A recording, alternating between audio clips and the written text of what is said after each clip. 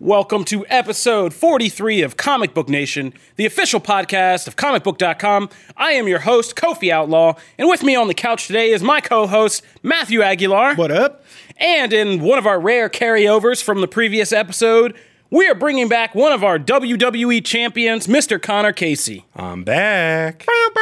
And we're bringing him back mostly for a little mea culpa because he and Matt teased in our last episode the upcoming WWE Stomping Grounds, and they weren't very enthusiastic about this whole tease, but it turned out Stomping Grounds was pretty good, pretty entertaining. So we're going to have you guys come back, eat some crow, and tell us why you were wrong and Stomping Grounds was so good. I'm just kidding. We're just going to break down all the matches and all the results, but we're going to do more than that today. We have a lot to get to. We have 2 new films to review, Child's Play and Annabelle Comes Home in a horror theme. We're going to be talking a little bit of Marvel because we're going to be talking about the Avengers Endgame re-release in theaters. And there are some films that are going to be coming up that kind of bring back some popular franchises that we're going to be discussing. So stay tuned for that. All right. You like how I just hooked that at the end? I just hooked it at the end. I tried to play. And if you were watching, you can see that I am sporting our Comic Book Nation official t-shirt. You know, we could say a lot of things about the perks of this company, but one thing we can never say is that we do not have really fly apparel. That's we a boss t-shirt, man. Yeah, we get really good t-shirts. Like, yeah. That's my favorite shirt that we had. An elite team overseas was sewing this stuff. It wasn't just the usual. It wasn't the usual shift. We get the elite shift to make these clothes. So, not touching that one. Yeah, we're going to read some reviews. And if you guys, if you can see this shirt's pretty awesome, this Comic Book Nation shirt. So we're going to read some reviews and show you guys, give some people a chance to get one. For those of you who can't see it, but do see the album art for the podcast, just think of the Comic Book Nation logo on a very nice, either heather gray, dark heather gray, or a darker black shirt. And then you will see the shirt that Kofi's wearing. Is that the color? Is heather gray? That one is the darker one. Yes, this is the darker one. We have a lighter one. Very nice. Makes me think of a Frasier episode. Oh, boy. Anyway, here we go. So, you just... Oh, man. What did I do? 95% of our audiences can only listen to this. You've got to describe the shirt and I applauded. And I'm not saying that about your description. I'm talking about him throwing me off. It was the Frasier reference. Yeah. Just completely knocked me out. When he's talking about his carpet, he's like, I have like 5. No, Jim Viscardi's very soothing pitch was very good. Yeah. What? But the Frasier thing. It was apt. Keep that it was stuff apt. to yourself. We're not talking Frasier. We're going to be talking about some other stuff. So let's get started. Avengers Endgame headed back into theaters this week. I was a little ahead of myself last week. I kept thinking last week was this week. I was writing stuff for Annabelle Comes Home, to come out, and that's this week. I'm thinking Avengers is back. Just zoomed right past Toy Story. Yeah, I did. I made that clear that I was going to do that. You did. Yeah, baby. So Avengers Endgame is headed back into theaters this week, and we were up here debating and kind of even writing pieces on comicbook.com about what this re-release would be. Would it be worth it? What would be there were things that were going to get deleted scenes at the end of the movie, a tribute to Stan Lee, but there was going to be also a nice little surprise that Marvel Studios head Kevin Feige teased. But now we confirmed that it is our lamest option that we thought would be on the table, which would be what's that? Just the worst. Yeah, just the lamest, which would be a preview of Spider-Man Far From Home, which comes out in a couple days anyway. Which I feel like we've seen a ton already. Yeah. We're on TV spot 26 right now. So in clips and clips and clips. So we're not exactly in the dark about this. So the question is, now that we know, we're not going to spend too much time on this, but now that we know what it is, has it changed your opinions? Because you, Matt, I know your opinion. You were like, I'm not helping Marvel beat Avatar. James Cameron forever, I believe was your quote. I think that was verbatim what I said. But Connor, you were saying you had incentive, like me, you said you had incentive to go back out and see this. So I'm just kind of curious, has your opinion changed? Not really. I'll still go to it. Me too. Bam, there it is. Yeah. Like I said before, I kept getting told, hey, it works better the second time you see it. If my only reason is, hey, I want it to beat Avatar, that works too. There you go. It's not just that either. So, how upset are you going to be when it's a deleted scene too? No, I think the push this weekend could do it. It could just give it enough legs to, if not in this weekend. It won't do it this week. No, not this week, but it will be enough of a push to help the kind of, last legs of it. Just less than the maybe cross amount line. Kevin Feige has to personally buy. Yeah, exactly. I mean, he's got the money, so it's not More gonna be that much. conspiracy theories. What? Studios buying tickets is a time-honored tradition. I mean, you got to make up 38 mil. You do what That's a you got to lot. do. Yeah, you do what you got to do, and to hold the branding power of number one movie of all franchise time. In the world of all time. That's some like that. cachet. Yeah, that's, Yeah, so you need to do that, and when we do it, we'll know that it was true warriors like me and Connor who made it happen. But hey, man, I'll watch cowards we'll buy like you a you that Captain held Marvel. us back. I'll I'll buy watch you a Captain Marvel Blu-ray, buddy. I'll watch Don't worry the about it. unfinished that- Hulk scene later. What if that crowd? What if that crowd that wanted everyone to go see Alita, comes out and just goes and I don't know. How Well, would they? it didn't help that movie. How would they? Were you saying they would balance the scales again? Like Yeah. they would, somehow. All right, we're not going to get too deep down the rabbit hole. We're going to be talking about this. We'll see where Avengers Endgame is when we come back next week for next week's episode. See how close we are to beating Avatar. But yeah, Connor and I will be going out to help the support effort. Well, so Hope what to do see you you think there. it's going to do this weekend? I mean, I give it like 15, 20. 15? 15 to 20. 15, 20? Yeah. I'm gonna say. I don't think it clears 10. Yeah, I was gonna say I'm 10 to 15, 15 high, but I'm around 10. I think it'll be an initial push this weekend, and then if we can get it in like 10 million or less range, then people will really kind of get hungry to go out and maybe push us over the line. But you're pulling us back. We're moving forward. We're going to move from Avengers on to, like I said, there are a couple big names in movie franchises that are trying to make a return. We've gotten reports this week. And we're going to start with the first one of them, one of the biggest ones of the 2000s, The Matrix. So we've been hearing about a Matrix 4 or a Matrix reboot for so many years. But in the last couple years, we keep getting these little snippets that say from people who are working in or around the Wachowski brothers or people who worked around people who worked with them, kind of hinting that we're getting a new Matrix and that they are, I said Wachowski brothers, I'm sorry, the Wachowskis. I was going to say now. they're not brothers anymore. Yeah, I know. Thank you about the update. I was still thinking in the 2000s. I'm sorry. Things have changed. But the Wachowskis You are can't sit there.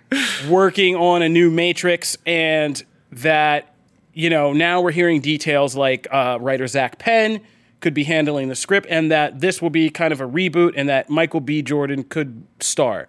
Now, this still hasn't been confirmed by Warner Brothers or anybody, but the mentions have included people like John Wick director Chad Stahelski, who said it. And now, people have just kind of been talking, and people aren't denying it so much as they are. Zach Penn's not denying it, but he's just kind of not talking about it, which is sometimes, the best kind of acknowledgement that non-answer? Yeah, the non-answer is the answer. So we're waiting to hear this, but just to kind of kick this topic off, do you guys want to see the Matrix concept? And when Zach Penn did answer, he said, don't think of it as a sequel or a reboot. He said, watch things like the Animatrix and the comics that the Wachowski did about it and kind of put your head in that space, which is just another way of exploring that world. Because the Animatrix, which is one of my favorite animated short anthologies of all time, really great. I was blown away when I went home and put that in because I wasn't expecting much, and I was like, it's just gonna be some cheap stuff, it's gonna be crap. And then from the first little vignette all the way through, it was just a really good exploration of the Matrix concept and that whole thing. And so I kind of more want to see something like that, something that isn't enslaved to the franchise that we have, but allows you to play in that world and explore different concepts and things you can do within that world. One of my favorite was the track runner from Animatrix, the guy who's running the track meet, and as he's pushing himself so hard physically, he begins to crack and see that he's in the Matrix and stuff like that. Things like that were Love the super- art design on that one. Yeah, that was super. I think that one was Aeon Flux kind of animation, if I remember correctly. But yeah, super interesting stuff that you can do with this concept. So I'd be down for something like that. Yeah, I mean, I'm down for that. I also don't mind, more things that surround the three movies as far as pieces of time or whatever. But we see what other characters were doing during that kind of overall thing. As much as the game part of it kind of sucked. I loved Enter the I Matrix. actually loved Enter the Matrix. I liked really the dug game, it. the fight mechanics, bullet time were I really awesome. liked it. I played And the whole the thing. cutscenes and how it tied into the film, like it really made It was cool. Look, I'll be the first to admit, when the Matrix, like the second two came out, I was actually living down here in Nashville, where we may or may not record and be housed, and I gotta make it weird. Yeah, just to keep people unsure, you know, I gotta keep the mystery. But yeah, I was so deep into this world, I was so deep into it because I think I was in college when 2 came out, and I had just gotten out of college and moved down here when 3 hit. And yeah, the Enter the Matrix came out, and I wasn't doing much. I was like working at Green Hills movie theater and just going home and like so deep into my Matrix world playing Enter the Matrix. But I love that. My PlayStation, by the way, during that time was on its last legs. But I was trying to, because I'd already bought the game and then it started dying. So I tilted my PlayStation up vertically, leaning on a thing of books so that it would catch, the spinner would catch. And so that's how I played that whole game, just waiting. I was like, I need to save before my console dies. Man, yeah. Yeah, that was me. But like, yeah, so something like that, like, yeah, Enter the Matrix, good concept or something. So you would take like an interquel, something that kind of had to do with the other films, but like on a side story. Yeah, exactly. Like Because I mean, there's enough meat to that world to see. I mean, what do you think? I think it needs to get away from the stink of the sequels, especially the third one. Like, you mentioned this not being necessarily a sequel or a reboot. My thought was make it a sequel that is essentially a reboot, because the whole gimmick that we learned in the second one is that the Matrix is just a repeat of this same cycle over and over, and Neo's like the sixth one, the sixth one, quote unquote, to do this. So why not have Michael B. Jordan be the seventh? Or be one of the earlier versions. That's the kind of thing I'm kind of worried about, being trapped back into that storyline. Because, yeah, they didn't quite stick the landing of that whole, like, I'm Superman of fantasy world right, but thing. how can you up the stakes with a side story, essentially? If we already know that this simulation, we know what it is, we know how it ends, and we know the stakes that it's left with by the time the end of the third movie, it's going to be kind of hard to get the stakes up again. That's a good point. Well, I think compare to the last the only two things that make the Matrix unique is, I think you have to remember that the real thrill of the first one that kind of made the second two, or the two sequels, really challenging was the first one. The real hook was watching all these people kind of learn how to manipulate the Matrix and kind of access these powers. And not just Neo, but like Trinity, Morpheus, all these people who could kind of manipulate the Matrix and do all these things. But in the sequels, it became so obsolete because Neo and the agents and everybody became so powerful that it was just like, yeah, Morpheus and Trinity having a fight just means they die. Yeah, Neo really didn't have a threat until the last battle with Smith. Exactly. And like throughout too, it's just like him flying around. It's just like his threat was, I'm too far away to like get there in time and save everybody. He was just Superman. And so like the second part is Matrix and 2 and 3 especially kind of puts together the idea that like what Neo's doing isn't just him, but it's this like, you know, the whole fatalism thing that runs through it is all these little parts have to happen for everybody. Like the Enter the Matrix stuff has to happen, and Nairobi arrives just in the nick of time. And like that whole thing, like on the highway chase where she catches him on the hood of the car, like in the game, you have to figure out how challenging and how close that actually is. And for Morpheus not to splatter all over the highway and for her to catch Really him. cool. There were a lot of cool. Yeah, ideas and there. it's like it's like a program, so everything has to kind of click, and it would be kind of. So I say all that to say, if you were to go back to like the first one or something like that, and see somebody like Michael B. Jordan learning just to do cool stuff, not necessarily in the same way that like Neo did or other people did, but to access and mess with the Matrix and be like a really good fighter or stuff. Sorry, and then do something that actually you didn't know, but was so crucial to kind of making everything else click into place and to help Neo do whatever.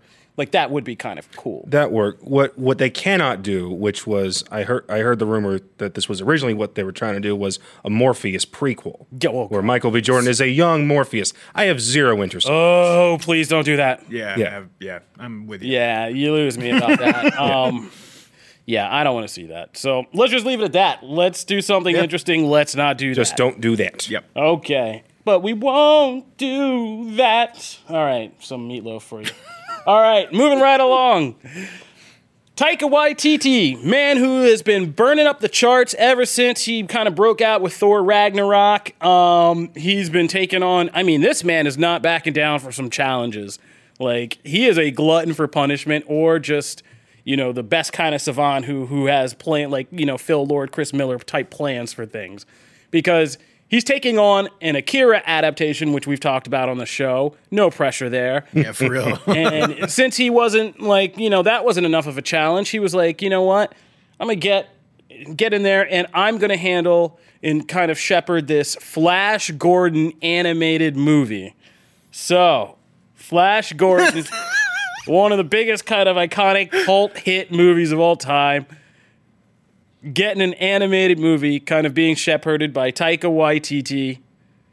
I mean, I like this because it just boggles the mind as to what this guy could do with the Flash Gordon concept. Because you know it's not going to be like straight up. It's not going to be like straight up, literal, just Flash Gordon. Like, he's going to do something. Do we need an animated take on Flash Gordon? No, of course not, but we're going to get one. Not. That's the point, though. But like Taika Waititi, I feel like was one of two people besides like Chris Miller and Phil Lord who could take that thing that you'd be like, nobody freaking needs this, and turn it into something. I would rather see Taika Waititi do something Flash Gordon like on his own, as opposed to just do the Flash Gordon. I mean, I would just like him to do Flash something else. Gordon movie. I mean, just do the live action movie.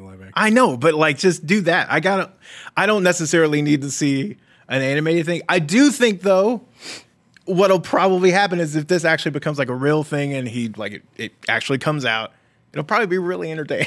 Yeah. like he's gonna mess with the whole Flash Gordon. Yeah, it's gonna be fun. Like concept. Like, no one's too attached to the Flash Gordon mythos. He can kind of do whatever he wants with this. I mean, I'm sure there are a couple out there. The vast majority of people are like, wait, that was the thing from the Queen song, right? Like, I think that song is more well known in this generation than the movie. Yeah, and Ted. I was going to say Flash Gordon is what Ted is why Flash Gordon lives on. Seth MacFarlane's love of Flash Gordon. True. But I hope that Taika brings Sam J. Jones in to voice Flash Gordon again. No, he's got to do that. Yeah, you got to do that. And has him just saying, because that's my favorite thing about the Ted movies is not just that they bring Sam J. Jones in, but they bring him in and have him do this just absurd caricature of himself. It's just like a coked out Hollywood cult hit star. That's what we really need, another Ted. Yeah, I mean, 2 was just okay. Oh, but I wanted Ted 3. Yeah, so I mean, I trust Taika to do something really funny and crazy, maybe even just kind of lampooning these whole 80s cult hit movies with their crazy effects and stuff like that and their absurdness. That'd be really fun. I mean, look what he did with What We Do in the Shadows for vampire movies. True.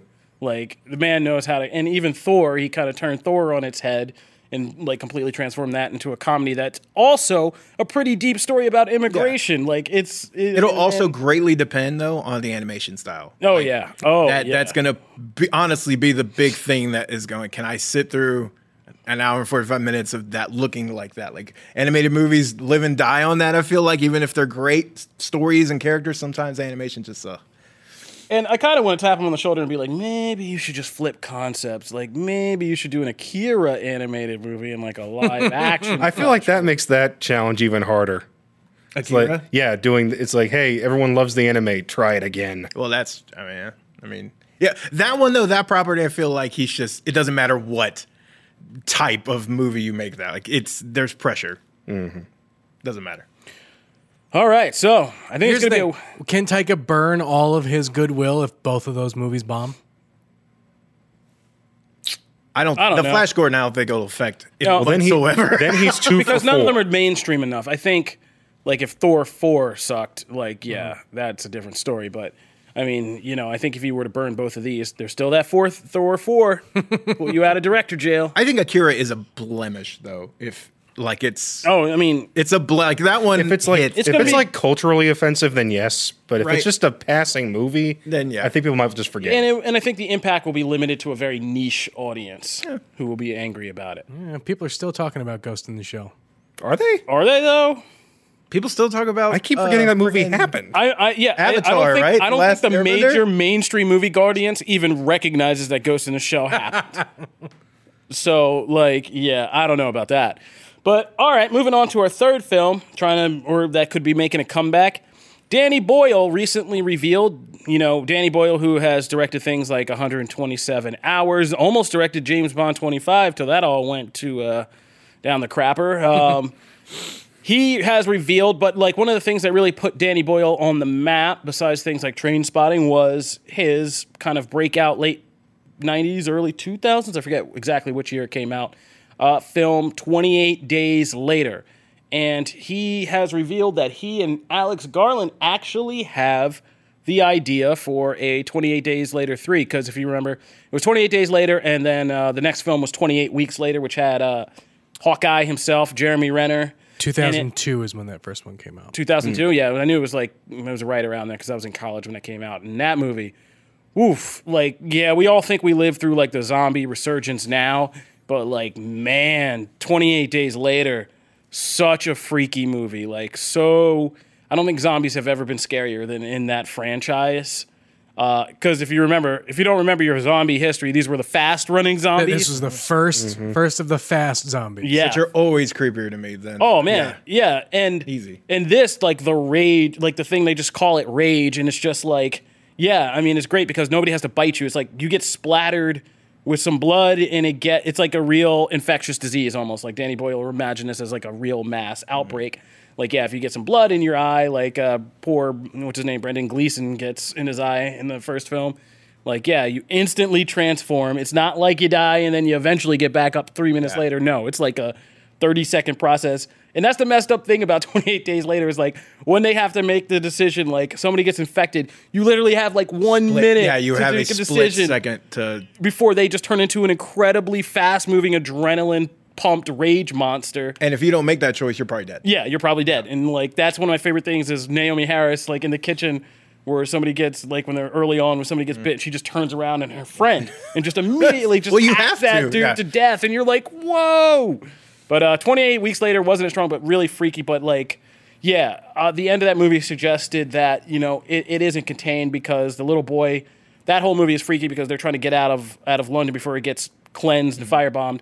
And Imogen Poots and her little brother escape, but he's a kind of recessive carrier of the disease. So it doesn't make him a rage monster, but he still has it. Yeah. And that was like the whole hook of that story is he gets it like his mom does. So now there's a chance that this gets out. And, like, yeah, I would love to see something on the scale of, like, what is it, 28 weeks? 28 days, 28 weeks, 28 months later. 28 years. 28, oh, man. Wow. Yeah, 28 years later. I'm fighting you for that copyright. And, We said it at the same something like World War Z should have been, right? But, like, with just, like, crazy rage monsters everywhere or But without dying out. building the giant hill out of each other. Yeah. God, the anthill. This is something, I mean, just to be clear, like, this is just an idea, and they're just putting it out in press right now. Nobody's really, like, this isn't in development, this isn't greenlit, but we're reporting on it because we want it to happen. Like, I want this next movie. Like, screw this zombie, like, era. I want the real stuff back. But that's the thing. I guess that's the most interesting thing to me is that I feel like not too long ago, we were talking, like, not necessarily us three, but, like, like society and, like, the genre fans overall, we're talking like we're kind of done. Like, we're over the zombie apocalypse. We're over dystopian futures. We're over, like, that because we had so much of it. I mean, from The Walking Dead and all these other spinoffs and all these other, wannabes that kind of came out around that same time. So there's a part of me that's like, I'm surprised by just how much people are like, yeah, let's get another one. I kind of thought everyone was ready for a break. Well, the thing about it is you have to come to the zombie subgenre with a different take. And this series had one of those, which is why I got so much excitement in the first place and why a third installment could do the same thing. Yeah, and I think Danny Boyle is good at mixing genre and art. 28 Days Later was also so good because it was so low budget looking, shot on like a handheld a lot. But the scenes of just London being empty and cleared out, the subway scene, the subway, it's black. Yeah, like all of that stuff was so well shot and so well done. And it didn't carry over necessarily to the sequel. But if he were to come back and do this again with Alex Garland, that'd be a real powerhouse team up. So, and I think the story they tell would be like modern and relevant. And there's a lot to tell. I mean, just with like the amount of conflicts, refugee, humanitarian crises going on all over the world. No real world parallels at all. Yeah, no, like there's some good ways to make this a really great film. So I'm campaigning, and I hope this happens. All right, so that's our trying to influence the industry 5 minutes there. Stay tuned, because when we return, we are going to be reviewing new horror releases Child's Play and Annabelle Comes Home, and Matt and Connor are going to take us through the results of WWE Stomping Grounds, and I guess a little bit of what's happened on Raw since then. All right, so be sure to stay tuned for that. Knowing how to speak and understand a new language can be an invaluable tool when traveling, meeting new friends, or just even to master a new skill. But it's not always simple when you're bogged down by textbooks and structure classes. That's why so many people trust Rosetta Stone. Rosetta Stone is the most trusted language learning program, available on desktop or as an app. It truly immerses you in the language you want to learn, like Spanish, French, Italian, Chinese, and more. You won't just be studying English translations. The Rosetta Stone intuitive process helps you pick up a language naturally, first with words, then phrases, then sentences. Don't put off learning that language. There's no better time than right now to get started. For a very limited time, listeners can get Rosetta Stone's lifetime membership for 50% off. Visit rosettastone.com/rs10. That's 50% off unlimited access to 25 language courses for the rest of your life. Redeem your 50% off at rosettastone.com/rs10 today. Okay, so here's where we're going to try to make up some time, because I'm going to give you guys some quick spoiler-free reviews. I saw both Child's Play and Annabelle Comes Home, and did the reviews that are now up on comicbook.com, where you can read both of them in our horror section. But basically, I gave Child's Play a 2 and Annabelle Comes Home a 2.5, and for some longtime fans of the franchise for Annabelle, I would say 3. Here's kind of my breakdown, because they're kind of similar. My breakdown for both films is kind of similar.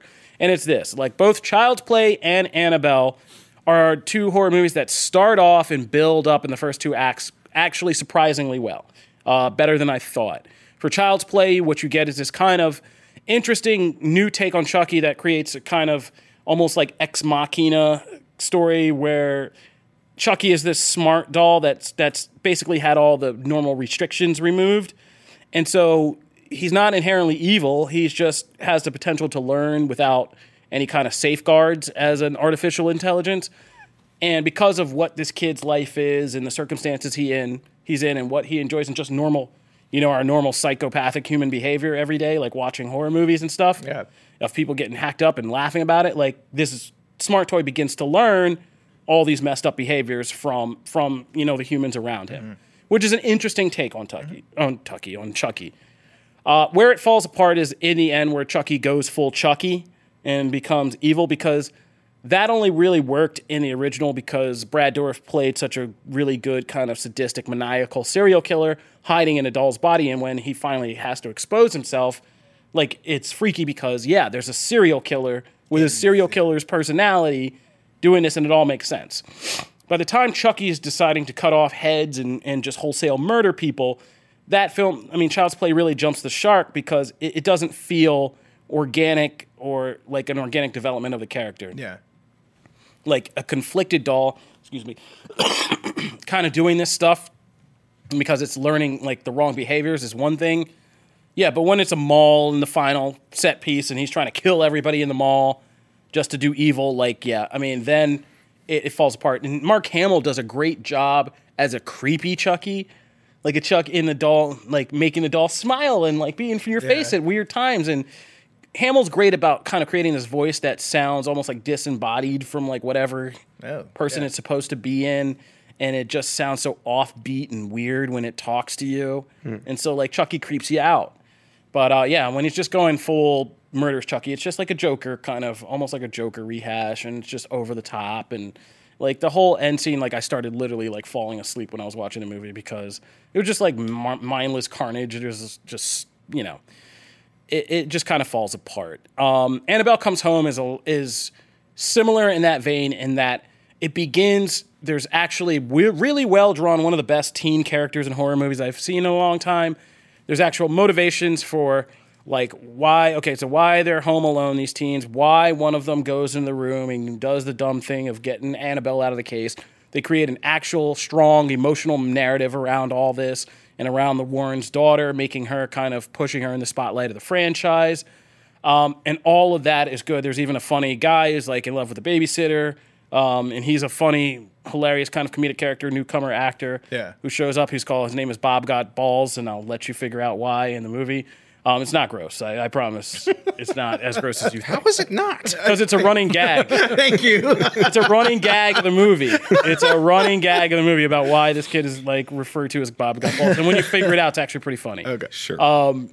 So Annabelle, in like the whole premise of her getting into the doll, infecting this room of the Warrens, and basically demon Avengers in like a house, is good, and it's creepy most of the time until you get to the final act and to the ending, in which case, like, this is a rated R horror film, but it's surprisingly tame and has very little actual teeth to it when it comes to like not scares, but like actual hurting people, injury, like real consequences and oomph. Like, there's not so much of that. So like it feels like a PG-13 movie. Yeah, exactly. Yeah. It feels like Adventures in Babysitting got really intense one night, as opposed to like a traumatic event where a demon creates like supernatural havoc in a house. And so I was kind of disappointed by how tame it actually turns out to be. And it's done by the writer of the entire Annabelle trilogy and the guy who wrote The Nun. So I was surprised because, you know, all the past installments of these movies, I mean, they definitely have like a lot of death and carnage and some really freaky moments. So I was kind of disappointed by how tame this one was. But like I said, for a lot of it, the actual scares and using the different kind of demons is kind of entertaining and very creepy. And there are some really good kind of inventive scares in it. So 2/3 of it are really good, disappointing ending, and the same thing could be said for Child's Play. If you had to compare the two, I would say absolutely go see Annabelle over Child's Play. You're going to have a much better experience. But yeah, that's it for me. It's almost like they should have swapped endings. Right. So do neither rank particularly high in their respective franchises? I would say that Annabelle Comes Home is in the middle of the Annabelle trilogy. It's better than the first one, which was just like this really muddled and kind of slow-moving mess. But it's nowhere near as good as the sequel, Annabelle Creation, which is like one of the freakiest and well-done horror movies I've seen in the last few years. Child's Play, I would say, ironically, I was talking to Chris Killian here, I would say Child's Play would have been so much better if it was just an original sci-fi horror movie about a boy trying to like befriend this malfunctioned smart doll. Or a great Black Mirror episode would have been really great about how technology isn't corrupted on its own. Like, it takes us and all our crap to kind of feed into, you know, our children, essentially technology. We just bring all our crap and kind of corrupt them. That would have been an interesting Black Mirror episode. The weakest thing about it is trying to attach the Child's Play name to it and making people expect this legacy of Chucky and this. Because if they hadn't killed anybody, people would be like, no, like he's got to kill something. I mean, he's got to kill somebody, right? Yeah, I mean, and it is. That's not even it. Like, he definitely kills somebody. Yeah. But the reasoning for why he starts to kill somebody makes sense. It has to do with, like, you know, Andy and like bad things that are happening in his life and arguably abusive things. That Chucky's solution to this is, he like hears the kid, you know, crying and lamenting, and it's, something's hurting Andy, and the best way to solve that is to remove this thing that's hurting him. It gets when he just decides. It's when he has a falling out with Andy and then goes full berserk. Yeah, that it really stops. You don't see the jump. Sense. Yeah, you don't see that. Okay, that makes sense. That's what I would say. Interesting. It'd have been more interesting like that. So that's my take. That's a lot of talking for me. So now I can throw it over to you guys for to close the show and tell us what went down at WWE Stomping Grounds. Did you like it? Were you pleasantly surprised? What was your favorite matches? And what has developed in the time since on Raw? So, Kofi, you mentioned that we have to somewhat eat crow, and you're right. I know, neither, mostly jokes. Neither of us really had expectations going into this show, but for the most part, it turned out to be really good. Yeah, it was fun. And it kind of served as a microcosm of what's going on in WWE right now. Is you've got probably the best roster this company has ever seen in terms of just pure talent. Absolutely. But the storylines kind of suck. They kind of lack any real depth, and they don't really tend to go anywhere. So when you had these matches that had no real build to them and just said, hey, you've got 12 to 15 minutes, go crazy, turns out those were the best matches of the night. Yeah. My pick was Ricochet versus Joe, and it had one episode of actual build. It was just, hey, you get a title shot, and I don't like you because I'm a big fat guy who has a title. And then they had a 12-minute match, and it was great. Oh, so good. I mean, look, I'll watch Ricochet in pretty much any match, and he's going to be great. But I love Joe as well. Like, seeing them finally get a nice spot, a nice push in a pay-per-view was amazing. I mean, the same thing, you could say the same thing about my side. So I love that match, but I will say Heavy Machinery and Daniel Bryan and Rowan, that match was phenomenal. Which had zero momentum. Yes, nothing. And in fact, I'm amazed. People booed Otis. Because they were in Washington, and that's Daniel Bryan's home country. I know, but man, how do you boo Otis? Otis is amazing. Otis is an awesome I would never wrestler. boo Otis. He has no For the neck. record. He has no neck, and he like dances, and he's this just massive powerhouse. And Stakes and weights. He's awesome. Oh, it's so great. He's like my spirit animal. Anyway, continue. Gonna get you a shirt that no says neck is your spirit I'm animal. gonna get you a shirt that says bulking season. So anyway, yes. So it was. I those matches turned out to be. I mean, all the TV time over the last few weeks has gone to like Baron Corbin, and it's gone to and those matches lacked. And the thing was, when the show started to fall off was right at the end when suddenly it became all about the story. You have Lacey Evans as the special guest referee, and she and Baron are doing everything in their power to try and get the title away from Seth, and it just ends up with, Seth's got Becky in his corner because they're dating in real life, so which I know you don't. I know you don't love that. I don't care for it because it kind of makes Becky just be Seth's boyfriend, or the other way around, just Seth just be Becky's. No, sorry, I have the genders mixed up here. Oh, I thought that was intentional. I thought you were throwing shade. No, that was not intentional. I know what you're saying. Though. Yeah. I understand. How's it feel with the Chowski's moment, with a little Wachowski moment? Hey, He's been waiting. I know. He was waiting. But no, I understand what you're saying. It doesn't bother me. I guess it never really bothers me though when like they'll use couples in storylines. I mean, we've seen Nikki and John. We've seen Miz and Maurice. We saw Randy and Elizabeth. Like it's been a hallmark of WWF and WWE. Like they always do that. On that. That one has a great history behind it. I'm saying, but they always do that. Like it's one of the things that they feature, and it doesn't bother me. It's not necessarily negative. My problem with that last match was that it dragged on for so freaking long. Absolutely buried Corbin in terms of having any credibility. And what do they? But any that he had at all is suddenly gone. And what did they do the next night and made me groan so loudly? Was, hey, I bet you guys can't beat us in a mixed tag match. It's like, I wonder what's going to happen in 3 weeks when we have this match. The bad guys lost. Gee, who could have seen that? What will happen is that Matt will be happy that night. Because Seth and Becky will win. It's just, I wanted them to move on to something more interesting, and their answer keeps being, no, we're going to stay with the least interesting thing possible. I agree. No, and I don't know why that is. I don't know if that's maybe they don't have... They got like 80 writers. WWE, I don't know if maybe they don't have something set up yet for Seth's next program. I have no idea what they're waiting on because this is not entertaining. I'm only mildly entertained by this, by the way, and this is probably for a lot of fans, more mainstream fans probably. I'm more entertained by the fact that Seth and that whole couple angle is the most entertaining part of this feud. It has nothing to do with seeing, I don't care about Seth versus Corbin. I didn't care about that before. I'm mildly entertained that Becky and Seth are doing this one-off thing and featuring their stuff on WWE. That is the most entertaining part of this feud. Now, speaking of Seth, how did you feel about his Twitter tirade? More of a crusade this weekend. I love it. Hey, we're the best pro wrestling in the world, and I'll fight anybody who says it. I love feisty Seth. Seth's been feisty on Twitter. He's been a little spicy. I liked it. Yeah. Until he started calling out guys who stepped up and said, I could take you. Because then it's like, it's punching down. But they didn't say they would take him. No, because he goes, nobody can do what I do. Yeah. And I dare anybody alive to step up. And Will Ospreay from New Japan, regarded as one of the best in-ring guys in the world today, steps up and says, hey, I'm right here. And he goes after him and says, oh, we've got Ricochet, and oh, I make more money than you. And it's like, Okay, the Ricochet dude, line was good. You're acting like you didn't come from the independent scene. You were raised in Ring of Honor. True, but So don't act like suddenly that you're on the WWE side and you've planted the flag. But I that think- none of the other stuff matters. Here's the thing. I'm saying this like I'm not Dr. Phil. I can't see inside Seth Rollins' mind. So I'm saying this as a true outsider. I have Right. no idea what he's thinking.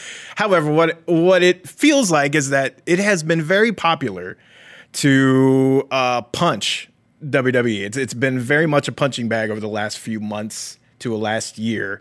It's been frequent on social media to see all the negatives, to see it as this thing of like, especially with AEW moving into this thing. They're not true competition yet, but people look at that and they're very apt to not just praise AEW, they're very apt to say WWE sucks, AEW is great, and here's why. As a person who's traveling, right, however many days a year he travels, working his butt off in the ring. 300 days a year, 500 I'm events, saying that would get annoying to me. I get annoyed by comments and stuff on Twitter, and I have a 0.3% of what he has to deal with on a day-to-day basis. I could see that getting on his nerves. I like that he's being a little edgy, just throwing it out there. It's okay. As we've seen from other wrestlers, superstars do this all the time. They'll blow off some steam, and then it'll be fine. But I like it. For me, it's fine to beat your chest. It's fine to believe that you are the best. You should believe you're the best, no matter what position you're in. Otherwise, why get out of bed in the morning? Yeah. Why strive to be any better? Man.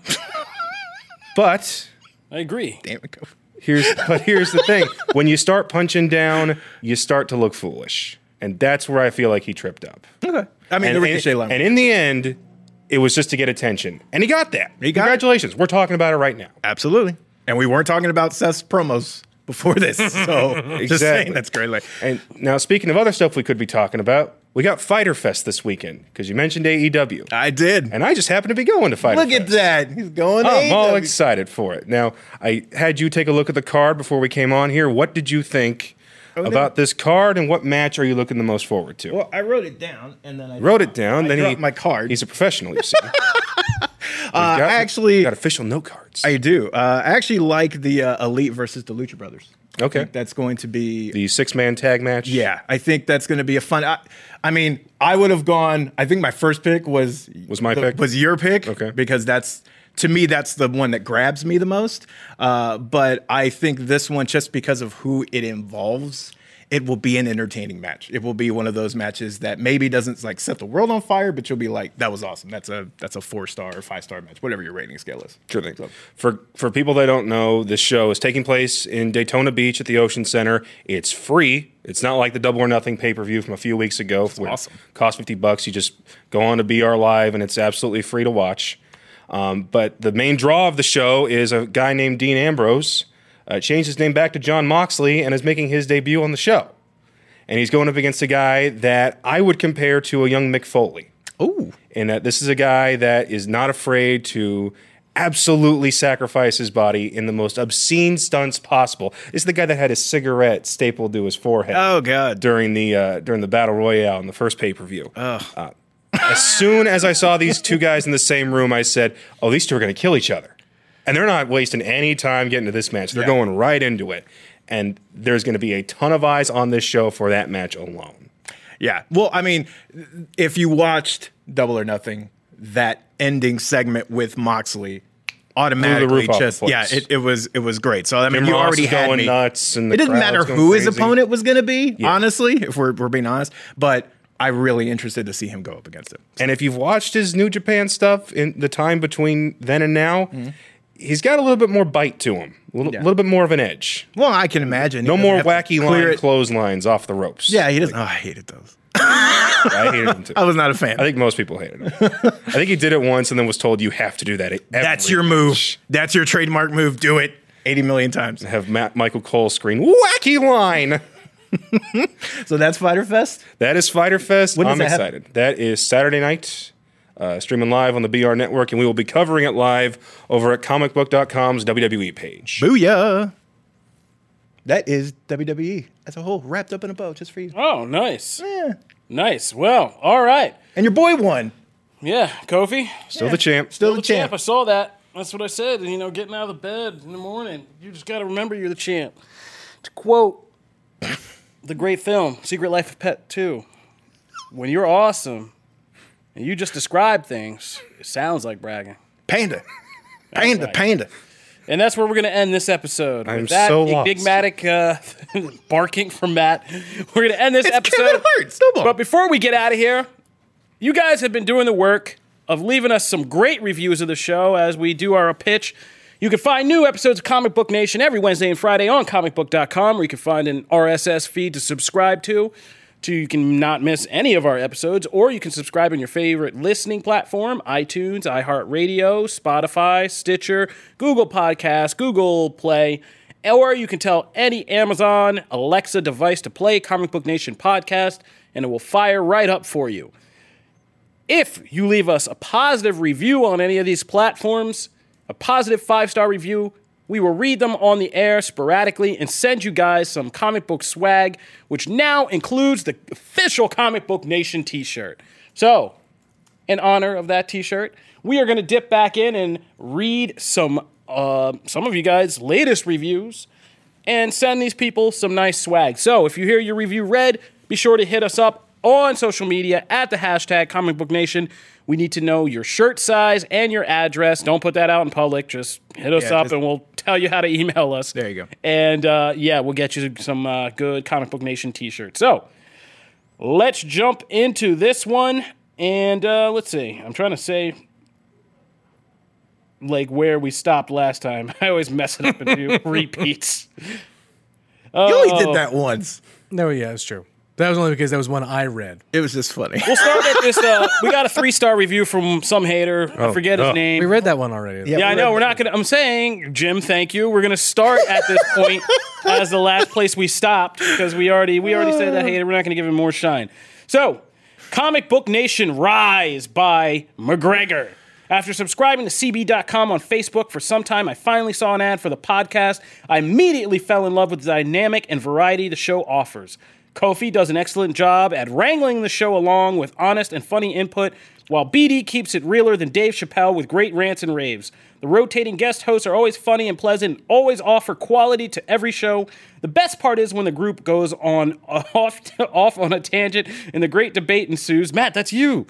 What? With Why everybody is that defending me? their views on the subject at hand. I can listen to their sibling-esque squabbles for hours if Kofi would allow it. Great chemistry between everyone on the show, and the variety of topics keep the show fresh. The special edition surprise episodes are also welcome additions. Only complaint I have is that the show isn't daily. This has definitely become my favorite new podcast and will recommend anyone who loves geek culture and life culture for that matter, listen to this show, all caps, and to white thumbs up. That's Boom. nice. That is a thorough, awesome review by McGregor. If we had an applause button, that would get applause. Yeah, if we had an applause button, that would get an applause. That is a great review, and you deserve a t-shirt. Here's the next one. Your one stop for the stuff that matters by the Jones 1234, the only place to go for everything you need to know about geek culture. From Marvel to Game of Thrones to Walking Dead to Disney. That's you again, Matt. The guys have it covered. Sometimes they'll throw in some anime and wrestling. Connor! Dang right. Which I'm not well versed in, but listening to all their conversation makes me feel like I'm ready to discuss all of the big topics of the week. Love the podcast. Must Listen by Mike James. Mike James. Mark James. I got into podcasts recently, and this is the first one I found, but also the one I look forward to the most now that I have a list of a few I keep up on. Listening to it is like listening to a conversation you might have with your friends on all things comic related. I used to spend a lot of time each day reading the latest comic related news, but now I can just listen to this podcast while I'm driving to work and save my reading time for something else. Hey, we are here to help. Finally, a good podcast by Sam Hien 2099. Ooh, that's a deep cut. Awesome stuff, guys. Love all the content you cover. Keep them podcasts coming. Next one, and this one I really appreciate. Link's Awakening is the OG Game Boy game by Abbott's Rule 311. Love you guys. Keep up the good work. See, that is constructive criticism. Yes, we totally mistaked Link's Awakening a couple episodes ago. We were discussing it, thinking it was the second NES game. That's, I forget. Oh, man, I had Adventures that of Link. Adventures of Link. Thank you. And we confused it with the awesome Game Boy game. But this is why we have great fans. Constructive criticism. That man deserves a t-shirt. And the last one I will end on today, because we will have some more thorough and informative. I really enjoy this comic book pop culture podcast. Oh, by Little Parmigiano. I love that name. I really enjoy this comic book pop culture podcast due to its wide range of topics when it comes to nerd culture. Everything from films, universes, comic books, video games, and more. The core group works well together, even when bickering. Matt, there's you again. And make each episode fun So and much entertaining, and the guests add to that each week as well. I always end up discovering new comics and content from your episodes. Thank you. No, thank you all for your kind reviews. We really do love you guys for that. It really, I mean, you know, it really does make us feel good and to get this feedback. So we appreciate what you do. And to show that, please, again, hit us up. Hashtag Comic Book Nation. We'll give you an email address, which I promise I won't air over the air again. But we'll send you guys some comic book swag once we get your shirt size and your address. So hit us up, and if you guys are a fan and you haven't yet left a review, please do, because we are going to go through these more often now. So that'll do it for us here at Comic Book Nation. We'll see you guys later on in the week. Deuces.